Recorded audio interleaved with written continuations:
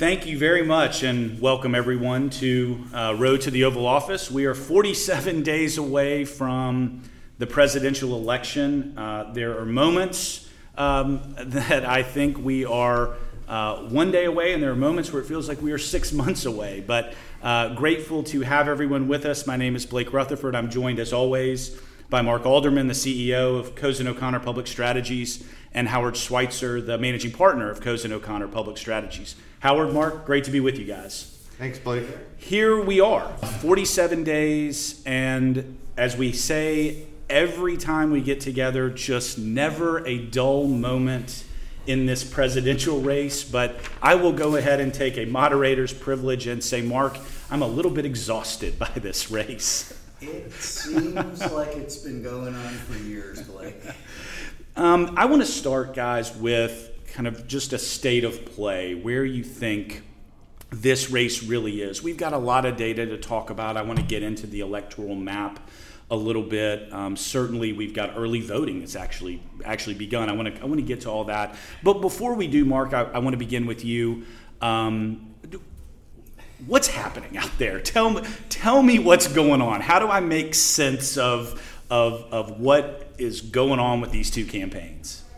What's going on is that if the election were held tomorrow, which regrettably it's not, she would win the popular vote by a point, maybe two, and she would win the Electoral College by 10, maybe 20 votes.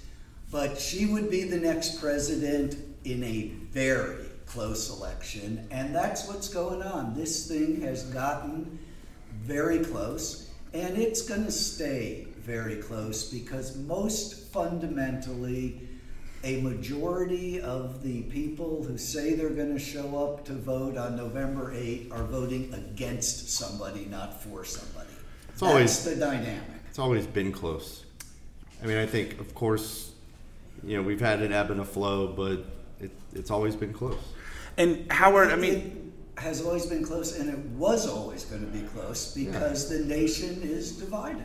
And to that regard, I mean, campaigns, and you guys have seen a lot of them. I mean, campaigns always say, this is going to be a close election. This is going to be a close election.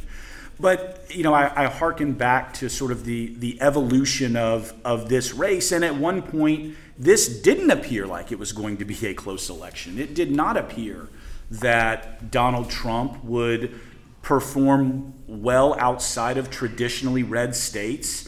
And yet, Howard, we now have a lot of states in play. Because states that are now polling within the margin of error, that are trending towards Trump. What do you make of all that? How do we sort of attach, a cause to that effect? Well, the electorate is divided, but I think divided in a different way. And that's, I think, the fundamental point here. Okay. It's not... Obviously, it's not traditional Republicans against traditional Democrats. I mean, it may be you may have the traditional Democrat piece of the equation, but this isn't your grandfather's Republican Party. It's not even George H.W. Bush's Republican Party, since he said he's voting for Hillary Clinton. I mean, this is not ours versus these. This has been set up by Trump, love him or hate him, as that haves versus have-nots. And I don't think that the media or the pundits or the pollsters or anybody really knows how to size up the electorate from that perspective. And that's why, it was always going to be close, Mark, but in a very different way than we've seen recently. And Mark, I want to sort of build upon that, because one of the things that we've talked about is where this race is really going to be decided from the context of the voter. And we're now hearing more and more that, be careful. Our friend Nate Silver at 538 saying, watch out, this really could be our Brexit. Sort of reflecting on what Howard just said, I mean, who's the undecided voter? That's what I'm the most curious about. Well, two things, Blake. I think that there are still actually some undecided voters out there. I think if you drill down in the numbers, it's maybe 10%, maybe not even, because you have a double-digit third-party vote that shows up again and again in all of these polls.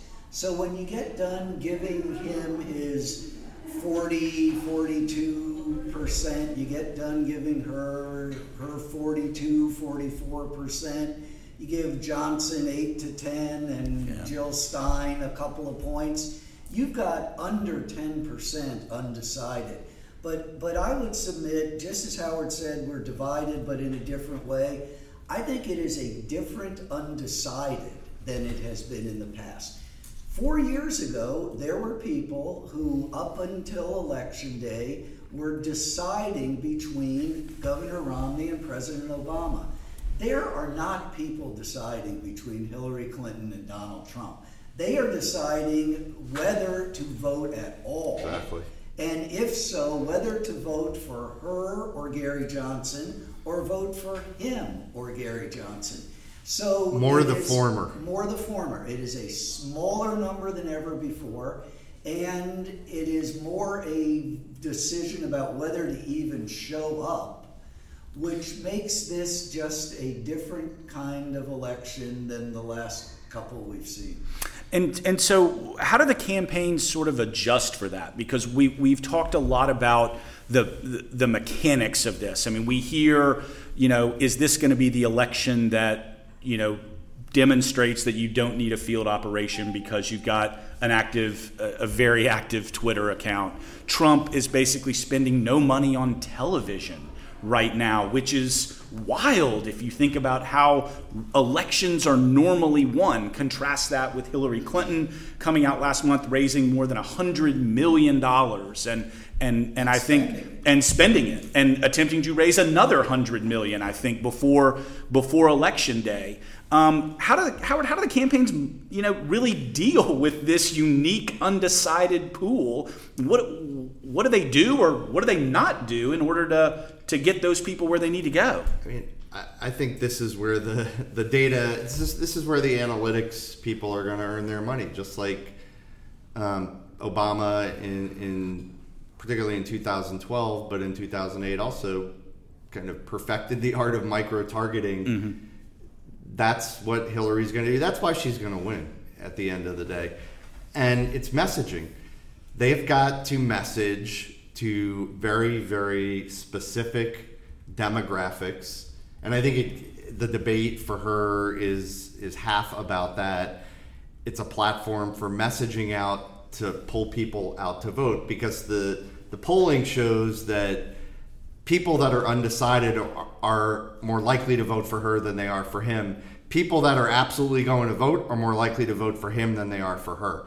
So it is absolutely critical to her campaign to pull those people out. And the only way to do it is by knocking on doors, figuratively or literally, and messaging. Right. It is two things. It is persuasion and it is turnout. The persuasion piece, I believe, is she needs to give those undecided voters, it's under 10% in under 10 states. We've been through that math before. Right. It's a couple million people. She needs to give them a reason to vote for her. She has spent hundreds of millions of dollars, given everybody in America who was going to pay attention a reason not to vote for Donald Trump. But that doesn't get anyone to the polls. She has to give those people who haven't made up their mind whether to vote a reason to vote for her, and then she has to turn them out. And really, that this good and well, because I want to sort of give everybody listening in sort of a real world example of what we mean by that. So let's talk about Philadelphia, which we know is critical to the outcome in Pennsylvania, which we know is critical to both campaigns. Trump has no voter turnout operation that we can see. You know very well. Hillary has an enormous voter turnout operation. And what I mean by that is she has field offices, she has staff, she has volunteers, she has all the mechanical things that you need to do what Howard just said, to literally knock on doors, right, to drive people to the polls, to turn them out to vote. And in Philadelphia, that's essential. But I want to sort of get specific here and reflect a little bit on what you saw from Obama's 2 races versus what you're seeing now, and sort of what's your sense of what's going on in Philadelphia from a turnout perspective. I think what's going on in Philadelphia from a turnout perspective is actually exactly what it was 4 years ago and 8 years ago in this respect. It is about Barack and Michelle Obama. The president was in Philadelphia, the first lady was in Philadelphia, they will both be back, and the turnout operation, while it is deeply staffed and deeply organized, is going to be as dependent on the president and the first lady turning out the vote as anything else. They did it in 2008. They did it in 2012. I think they are going to do it again. But this time around, as we were saying a minute ago, it isn't persuading anybody. It isn't convincing anybody. Nobody listening to Barack Obama is deciding Donald Trump, Hillary Clinton. I can't make up my mind.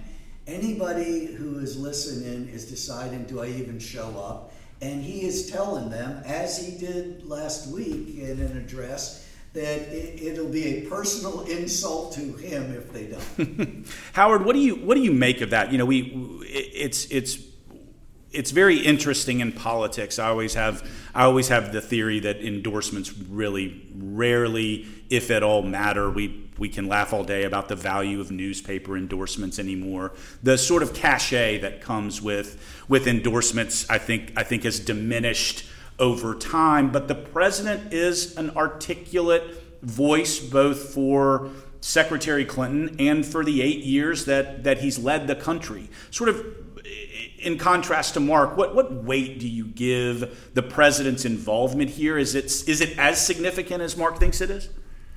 I think it's significant, but in certain very specific places, and I think people overstate. I mean, Pennsylvania, which obviously we're very familiar with, is one thing. Florida is another, right? Where you have many voters that are residents of Florida now that weren't, when he was president, when Bill Clinton was president, and that I don't think are going to be compelled to vote because Barack Obama says go vote. So I think But you've got to get the vote out. You got to get the vote out, and they're Barack Obama, Joe Biden, Michelle Obama, Elizabeth Warren. They are powerful surrogates for this candidate. At the end of the day, though, Mark, she has to do what you said, which is she has to have a message. She has to compel people to vote. She has to give people a reason to vote for her. But the president's endorsement is a different kind of endorsement, I believe, in this sense. And it's a difference that makes a difference. It's not George Clooney endorsing Hillary Clinton. The president's endorsement is asking for a third term. She is running for a third Obama administration.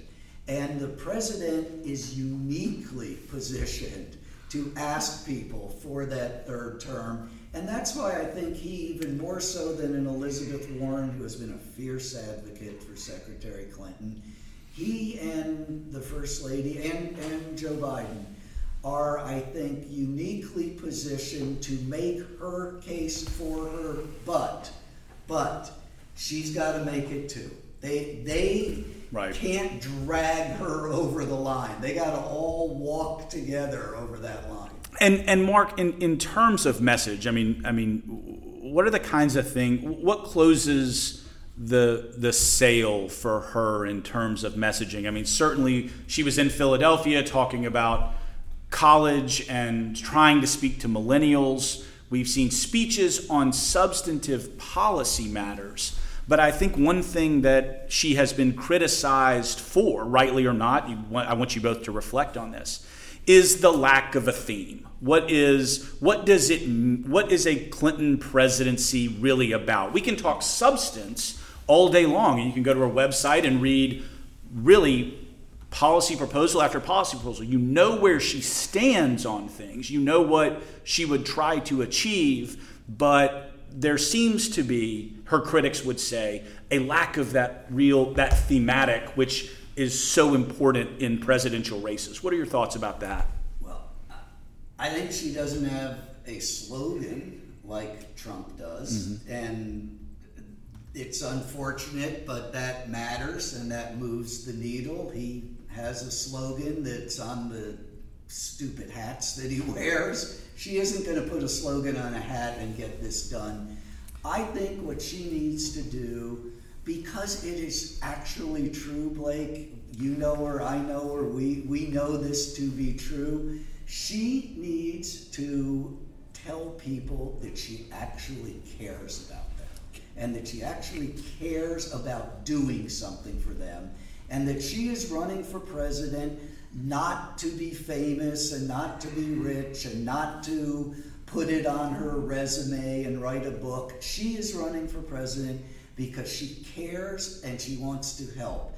And that is her challenge. It is in fact true of this woman, but wow, is she having a hard time saying that? Because every day she takes out a gun and shoots herself in the damn foot. I mean, come on, Mark. It's like nobody trusts her, and no one should have a reason to trust her. I mean, she's put herself in the position she's in. It's not that she's a bad candidate. It's that she has not projected trust.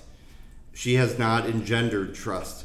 And I think one of the things she has to do is talk about trusting her to the electorate as a whole. Right. And then, look, I think the president's job is to get out. The president and Michelle Obama have to drive the African-American turnout. I think Trump himself will drive the Hispanic turnout. And she is going to be, if she's elected, the first woman president of the United States. She has to go back to that. And she has to focus on that and speak to suburban women who I think most people feel at the end of the day are going to decide this election. She has to talk about things like choice. And by the way, what's happened to the Supreme Court nominee? No one says anything about that. That's coming back. Right. Abortion, issues that women care about. She is running to be she's running to be president of the United States, but she is very much running to be the first woman to be the president of the United States, and that is what she has to emphasize. Well, talking about issues that women and men care about, like reproductive rights, like the Supreme Court, I completely agree, is what she needs to do. She has to give people a reason to vote for her. Talking about becoming the first woman president is a bad idea. Oh. I don't think you were suggesting No, it wasn't. that she has to do that in code. Totally. Not elect me because I'm a woman. Right. Show that she cares about That- things that right. women and obviously other people like us care about, and speak to them from more of a policy perspective. And for anybody listening in, certainly comments, questions, presidential analysis at cozen.com. Would love to hear from you. So I want to talk about the map because as we are looking at this. The map is our friend. Right, Mark. As you say, this is about certain states, and the map is the friend to the Democrats, and today that would be right. But I want to get a little wonky because this is going to set us up to talk about the ramifications of the debate on Monday, because I think these numbers are so close that moment, we are coming upon a moment. That has been my prediction. So let's set the stage. Let's look at the map. Right now, we've got it where I think Hillary Clinton's going to capture the blue states, Donald Trump's going to capture the red states. That puts her at about a starting point of about 200 electoral votes, if my math is right. Let me just interrupt you for 1 second, if I may, to say, yes, this is an election like nothing we've ever seen. However, 40 of the states or more are going to go the same way they've been going. So notwithstanding everything being unlike anything ever before, 80% of the country is locked down. Right. And so you look at... You've got 10 states. Right. So you've got the states we care a lot about right now in terms of people, because I get this question all the time, like, what should I really be paying attention to? We care about Ohio. We care about Florida. We care about Colorado and Iowa and Nevada, Michigan, Wisconsin, Pennsylvania, New Hampshire, and Virginia. She's got more ways to win it than he does. She's going to win Pennsylvania. She is going to win Virginia. And then she has to pick off 2 of 4 states, New Hampshire, Iowa, Nevada, and Colorado. She's going to win Colorado, and when she wins New Hampshire, she'll be the president. Trump has to do all kinds of gymnastics to get to the same place. But it's close, and it is a discussion we weren't having 4 years ago, for example, that New Hampshire is going to decide the presidency. Well, that's right. That's where I'm going, because if we sort of separate all this out and you look at, let's assume for the purposes of argument that Trump takes Ohio. He certainly can't win without Ohio. She can. He can't win without Florida. She can. If I may, just back up a state.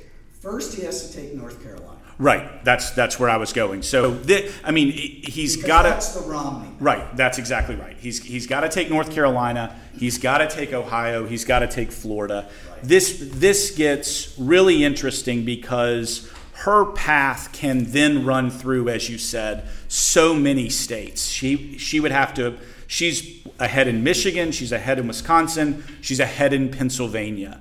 But if some things break his way, Mark, if he takes Nevada, if he takes North Carolina, if he picks up 1 electoral vote in Maine, which is an interesting opportunity, and he does take Florida, he could find his way to 266 electoral votes, setting the stage for the all-important 4 votes in New Hampshire. So it all began in New Hampshire. It all began in New Hampshire. You and I trudging through the snow. We're going to be back in that bar. Forget the name of the beer that we had. It was a local beer. Yeah. And New Hampshire could very well pick the president. Why wasn't I invited? You were working for me. Yeah. Blake and I were pursuing our hobby. Yeah, it's really funny because I looking at these numbers, if she takes Colorado, Michigan, Wisconsin, Pennsylvania, Virginia, that still only gets her to 268. Again, setting the stage for New Hampshire being the race. I did an interview and we were talking about this. I did this with the Boston Globe, and I said, Pennsylvania really seems to be her firewall. But I wonder if all of our attention eventually, if Trump is able to slide North Carolina over to his column, and the trend's looking better for him there. Whether we will focus on where it all began, and we'll be talking about New Hampshire. Howard, these numbers are so close, and there's so much ebb and flow that I tend to think, you can tell me if you agree, I tend to think that this debate on Monday has the potential to really shake this race up if there is a moment in the debate that allows for that to happen. We have been talking about this debate in some form or fashion for many, many weeks now. Let's just start with expectations. What do you expect to see at this debate? Well, can I first go back and say I'm just not into the electoral college math at this point. I get that it's a game that everybody plays. I get that it's the way that this election is going to be decided.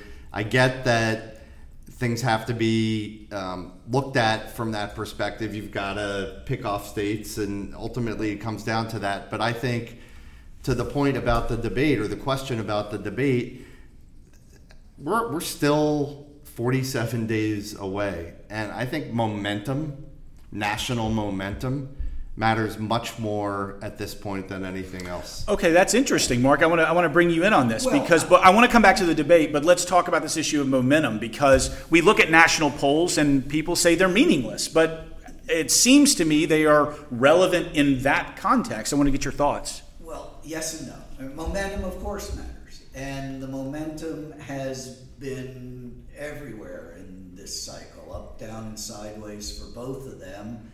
But the reason, just to defend Blake's obsession and mine with the Electoral College, is forget for a moment that that's how the president actually gets elected. Decisions are being made every hour about where to deploy resources, where to send the candidates, where to send money. Right. And those decisions are being driven by the data in the Electoral College states. So they are relevant to the campaigning much more than they are at this point to some ultimate analysis of the outcome. The momentum, who has the momentum? Clearly, she had August. She won August. If we could have held the damn election before August was over, we wouldn't be doing this call. We'd be doing a different call. Clearly, she had the worst post-Labor Day week of any presidential candidate in either party in history, or at least in recorded history. And Trump had all the momentum. Where is it today? I think it has stabilized with her a little bit ahead.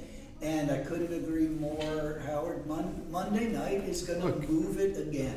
Here's the debate from my point of view. Trump's entire campaign premise is that the system is rigged. And by the way, are you going to tell us the system is rigged? But that's his premise. And it sells. It's selling, it's attracting votes. It's attracting votes from places that a quote-unquote Republican wouldn't ordinarily attract votes. And I think, as I said earlier, all the establishment Republicans coming out and saying they're going to vote for her only helps him, because it perpetuates the narrative that the system is rigged, whether you have a Republican or a Democrat in the White House. So what I expect from him in the first debate is it's all about the system being rigged. He's going to come at her from the left on the banks and on war from the perspective of Iraq. And he is going to try to further the narrative that the system is rigged. I think from her point of view, she has to try to do two things. Number one, she has to try to speak to those she has to try to speak to suburban women, period, and African Americans. Forget about Trump. He's irrelevant. Pretend he's not even there. Speak to those demographics. And then she has got to get under his skin. And you can be sure that they have an army of psychologists that have been working day and night to figure out, it's obviously doable, but to figure out how to expose him. And I think the way to do it, the way she's going to try to do it, his Achilles heel is his success. And she's going to try to undercut the notion that he's a success. And so to me, it's those 4 points. For him, it's the system is rigged, coming at her from the left. Mm-hmm. For her, speaking irrespective of him to some specific demographics and undercutting his success. Mark, what are your thoughts about tactics for the debate? Well, I think that Trump has the better path through this debate. We talked about an electoral college path. He has the better path through this debate. The expectations for him are simply lower. They are higher for her, lower for him. Double standard, yes. Gender, I doubt it. But he has to do less than she does, and that's an advantage. the way this thing has worked, this thing being this election, whoever is in the news loses points. When he's in the news, he loses points. When she's in the news, she loses points. There are 3 people who can be in the news the next day: Donald Trump, Hillary Clinton, and Lester Holt. If Lester Holt is in the news the next day, Trump won the debate. If Hillary Clinton's in the news the next day, Trump won the debate. If Trump's in the news the next day, then she did. It is unfortunate, but that's this election. You want to stay out of the news because nothing good happens when you're in it. I've heard you say many times Hillary Clinton should just go on an extended vacation, and she's better off. Trump debate Lester Holt. So, Howard, but don't underestimate the moderator. Yeah, that's what I wanted to talk a little bit about that because this has been a cycle where the moderator has mattered. We have seen Megyn Kelly enter the news after moderating a debate. We saw what happened with Matt Lauer and the challenges of the town hall that wasn't a debate, but where both candidates did appear at the same place on the same night, but not together. This is an interesting moment for Lester Holt because he is first. He's the first guy to step in and moderate between these 2 candidates, and it's just going to be 2 of them. No one else is going to be on the stage. Gary Johnson just didn't get there. He didn't make the cut, and he's going to have some choices to make. I mean, one of the criticisms of Matt Lauer's performance was that he didn't hold Trump accountable when he made clear misrepresentations of fact, and he didn't press him on issues. I want to just follow up a little bit on the point of the moderator and what you expect to see there, Mark. It's a question of whether he is going to call him a liar or not. Take Howard's point, which I think is right, that Trump is going to talk about being against the Iraq War and the disaster that Hillary Clinton created by voting for it. Is Lester Holt going to say that's not true? That's not true. You weren't against the Iraq War. You were for it before you were against it. That's not true. There has been a reluctance to call him a liar because the media has feared that was an opinion, not reporting. But I couldn't disagree more. When someone says something that's not true, it is journalism and reporting to say, I'm sorry, that's not Hillary's true. job. That's Hillary's Well, job. all right, Howard, No, I disagree with that. It is, of course, her job, and she's, of course, going to say it, but it is the job of the moderator, I believe, also, exactly as Candy Crowley did with Mitt Romney when he kept saying, and the president wouldn't call Benghazi a terrorist attack, and the president said, keep going, and Candy Crowley said, yes, he did. And Lester Holt needs a yes, he did moment, because that's truth and that's fair. Life isn't fair. The debate's not about truth. I don't hold out a lot of optimism. And that's why I say if Lester Holt is in the news the next day, it was a bad debate for Hillary. Mark, you may remember Candy Crowley calling out Mitt Romney or whatever, but the guy in Iowa that's sitting on his couch, the woman in Ohio that's sitting on her couch thinking about whether or not the vote could care less. They care about what Trump and Clinton have to say to one another.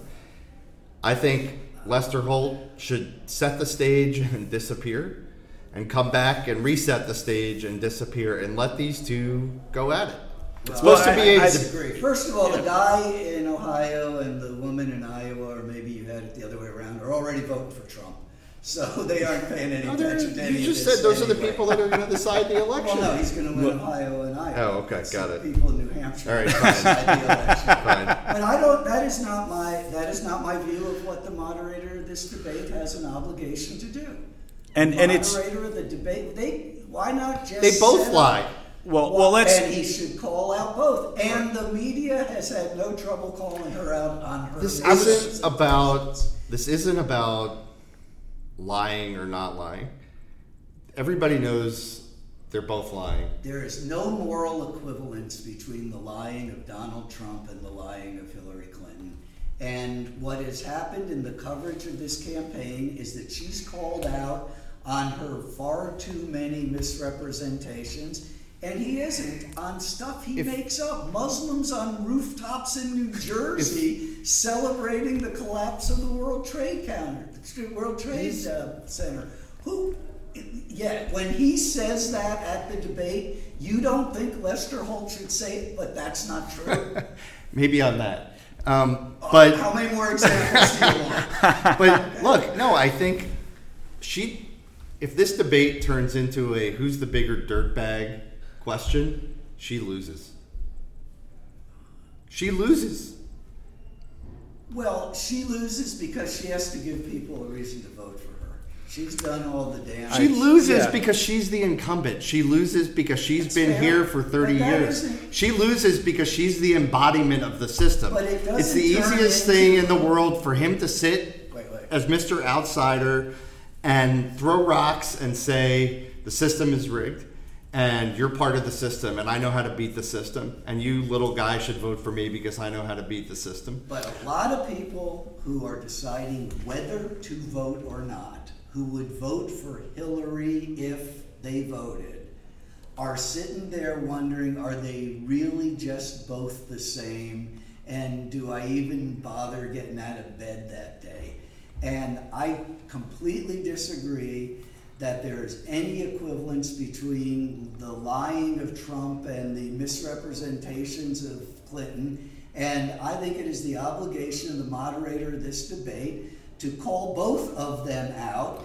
And because he is going to be doing a lot more of it than she is, it could move a vote. So let's talk about the ramifications of right. All right. So that's where I wanted to go. Right or not. Right.